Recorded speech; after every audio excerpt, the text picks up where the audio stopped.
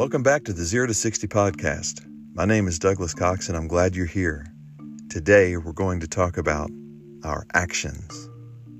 0 to 60 starts now. An action defined is a thing done. Performing an action always requires effort from us at some level, depending on the type of action it is and who it's for. The action could demand great sacrifice or very little, if any at all.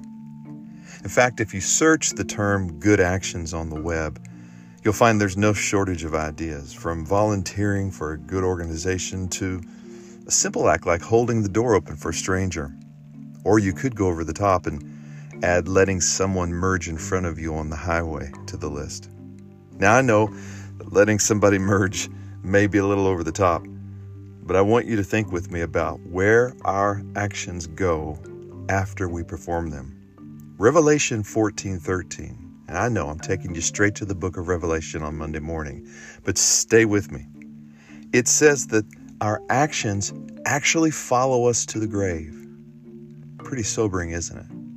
So the next time you think about doing something for someone or performing an act of kindness, remember, our actions make up who we are. It's what we are.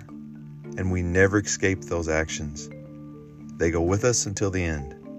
Hey, listen, have a great day and know that great things are coming your way.